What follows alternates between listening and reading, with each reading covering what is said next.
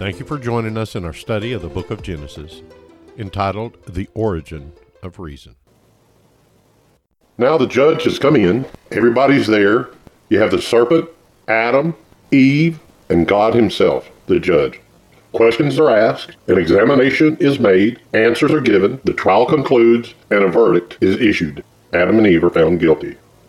Their guilt was actually confessed, we've already seen. There were no denials, but there were excuses that revealed neither of the two was ready to accept full personal responsibility for their sin. They openly admitted that they had eaten of the tree of the knowledge of good and evil, but their excuses meant nothing in light of the question, did you eat of the tree?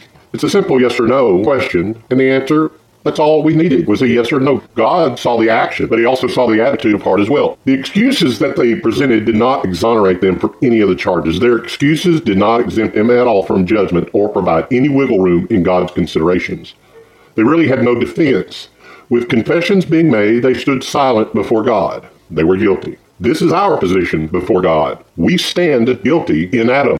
And while that sounds a bit distant from us, if we get a closer look at it, we stand guilty for our own sin. If we do not know Jesus Christ as our Lord and Savior, then we stand guilty with Adam. But if we're outside of Christ, we're simply biding time as we await our final trial and the final judgment. The only way to avoid this is to have our guilt removed and our sin debt paid, neither of which we can achieve by our own efforts. Adam and Eve tried it. They didn't do a good job. They tried to cover themselves with fig leaves, but they were still guilty. What could Adam and Eve have done? We used nothing but fig leaves ourselves to cover our own shame, and that, we've seen, is not sufficient. These personal efforts, though they are extremely sincere and heartfelt, only reveal we have indeed sinned and fallen short of the glory of God. We're trying to cover the shame and the guilt that we carry, and it weighs heavy upon us. The declaration in Scripture is this: there is none righteous, not even one. There is none who understands. There is none who seeks for God. All have turned aside. Together they have become useless. There is none who does good. There is not even one. That's found in Romans 3:10-12. So the question would be this: how do you plead? Do you have a defense? You might feel you don't need a defense. The day will come when we all stand before God. Now we know that whatever the law says, it speaks to people who are under the law so that every mouth will be closed and all the world becomes accountable to God. It also says that every knee shall bow and every tongue confess that Jesus Christ is Lord to the glory of the Father. So today is the day that we can step forward and make our case if we can. We need to see where we stand in light of God's law.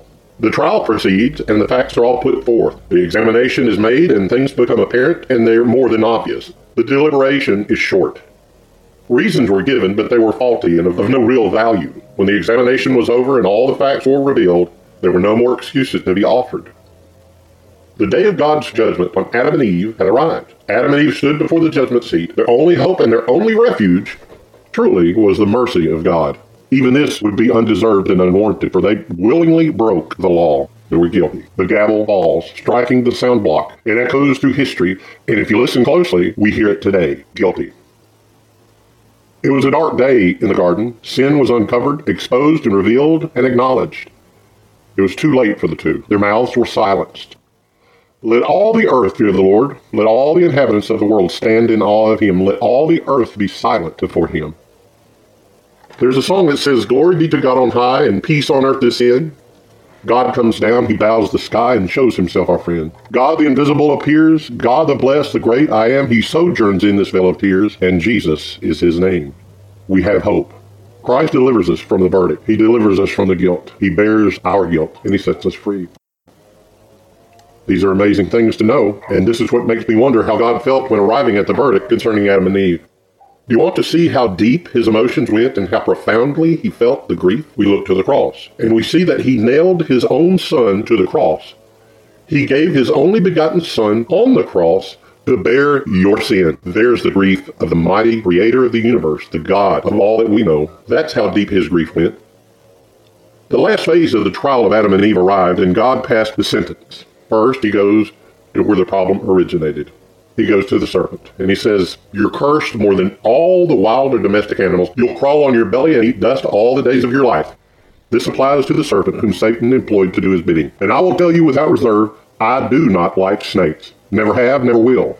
Also, I believe that Satan was cursed to eating the dust, not the dust of the ground so much as the dust of frustration. Some say that Genesis is wrong, and we can't trust the biblical account because snakes don't eat dust. This would reveal a bias in their thinking and a true ignorance. To eat dust is to know defeat. This is a prophetic judgment on the devil. He will reach for the heights of heaven, but will always fall on his face in the dust of defeat. Satan is driven by personal aspiration and desire, but he's never able to attain his goals. Adam and Eve stood and they heard this. They watched the transformation. The beautiful creature stooped and bent face down to the ground. Gone was the attractiveness that had lifted him up in the eyes of Eve. Gone was his appeal. His voice was now nothing more than a hiss. Instead of a cocky gait in his step, he now slithered along on the ground. If this happened to him, what would become of them? Eve. In Genesis 3:16, it says, I will greatly multiply your pain in childbirth. In pain you will bring forth children, yet your desire will be for your husband, and he will rule over you. Immediate physical death is held back. Eve will suffer in childbirth, something neither knew anything about. To this point, suffering was a completely unknown experience. It's logical to think that there would not have been any pain in childbirth before the fall. The pain mentioned here is a continual pain, I believe, that will come with the arrival of the child that includes raising that child to adulthood. The child will have an inherited proclivity towards sin. He or she will have a rebellious heart, and there'll be struggles, there'll be sickness, anger, depression, fightings, tears, scratches, cuts, hurts. Raising a child is not something for the weak at heart. No one can break a heart more than a wayward child, and most parents know that. This gives us reason to be understanding with the child. That child has inherited a sin nature that has plagued you and your spouse and me and mine since our arrival. If you smoke, cuss, and drink, and your child eventually discovers tobacco, foul language, and alcohol to be vices that he or she chooses to lead upon, don't be surprised. Children will emulate their parents. They will do what you do, and they will do what you allow them to do. They'll speak with your accent, they'll walk as you walk, they'll comb their hair like you comb your hair, and they'll want to live like you do. This should give us great pause. Be patient, be gentle, be understanding. You're not going to be able to punish the fallen nature out of your child. You won't be able to nag it out or beat it out. Only God can change the heart of the individual. And what you brought forth with the birth of a child is an individual personality that will grow and develop into an adult. Adam, Genesis 3:17 through 19. Cursed is the ground because of you, Adam. In toil you'll eat of it all the days of your life. Both thorns and thistles it'll grow for you, and you will eat the plants of the field. By the sweat of your face you will eat bread, till you return to the ground, because from it you were taken, for you are dust, and to dust you will return. Adam is now relegated to working the soil, to toil with his hands, and to sweat. Results of the fall are seen. While the guilt is known, judgment is not yet pronounced. That sin was committed and guilt was obvious, the words, you are found guilty, are not yet said. The final declaration of judgment was withheld. Why? With that declaration, sentencing would have had to follow, and there would be no remedy. Death would be pronounced, and the end would become a reality. It would all have been over. Would not that have been just? Isn't God supposed to be just and righteous, and the pure eyes that behold iniquity? He said death would occur. He said that Adam would die. Why didn't he slay Adam immediately? Instead, God spoke of something unusual. He said to the serpent, I will make you, Satan, and the woman hostile towards each other. I will make your descendants and her descendants hostile towards each other. He will crush your head, and you will bruise his heel. Final judgment had to come. It could not be avoided. God had said it would come. It would be unjust for God to simply overlook his promises.